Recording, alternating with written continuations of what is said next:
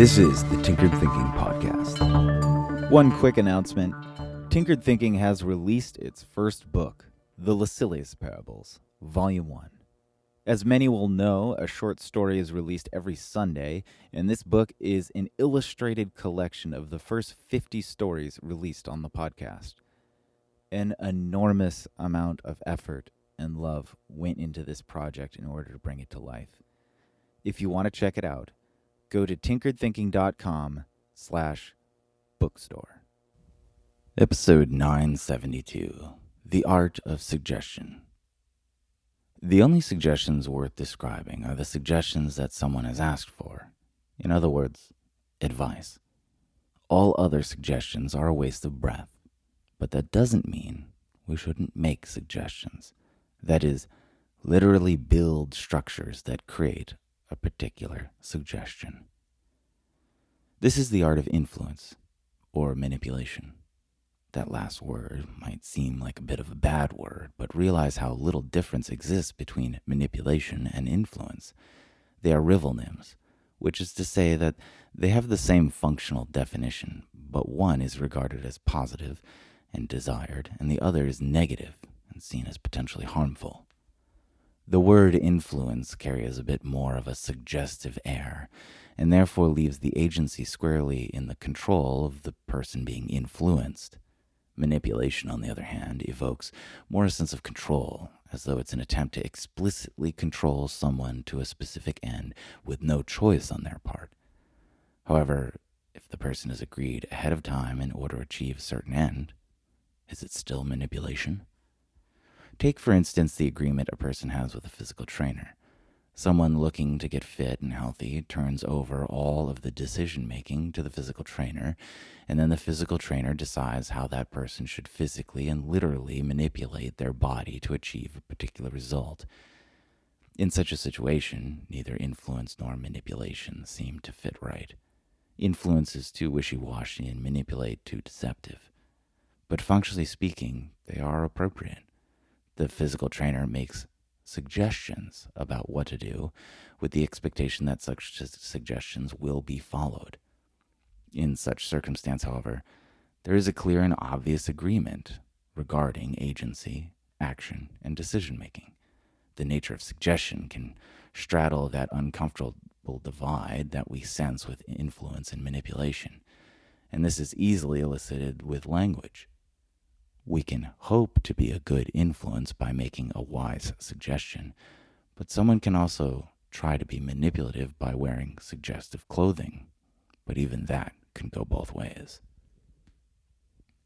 Someone is fairly likely to wear suggestive clothing on a date they are looking forward to in order to suggest the potential incentive of pleasure and intimacy. This may not be conscious nor designed, but it is a rather unwise ignorance of human nature to believe that it won't function in this way. As a further example, wearing a hazmat suit to a date obviously suggests something quite different. Point is, everything probably suggests something, but those suggestions that are linked up with a clear and present incentive are going to have the greater practical effect. Notice how this applies to the suggestions we actually give others.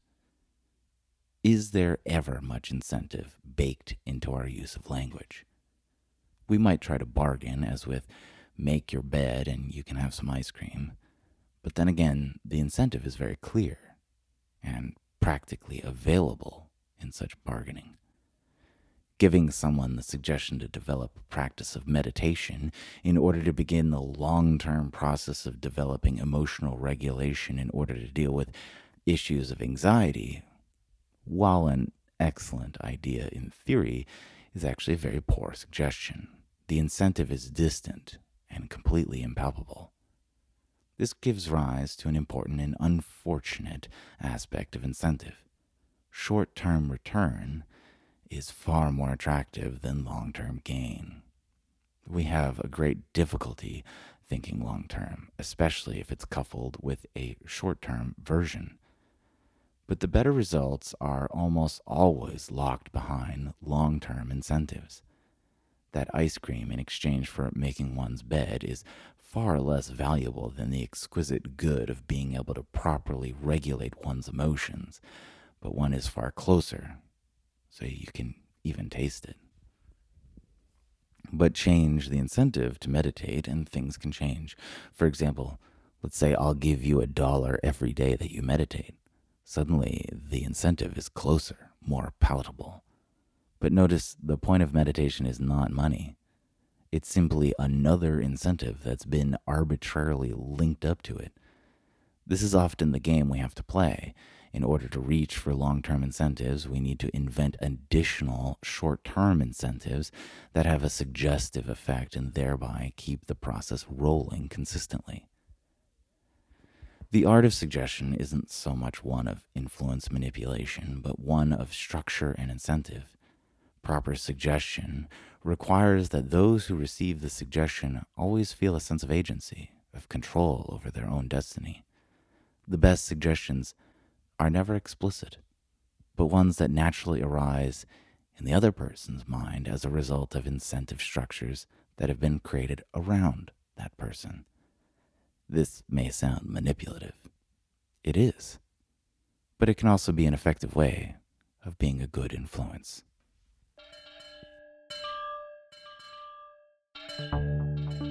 This is the Tinkered Thinking Podcast. Thank you so much for listening. If you find the Tinkered Thinking Podcast valuable, there are many ways you can support it. You can review it on iTunes, you can share it on social media with your friends, you can blog about it or discuss it on your own podcast, or you can support it directly, and you can do this on the support page at tinkeredthinking.com. Both one-time support and monthly subscription support options are available. Thank you for your support of the show. It's listeners like you that make all of this possible. Any feedback or questions are always welcome, so feel free to reach out.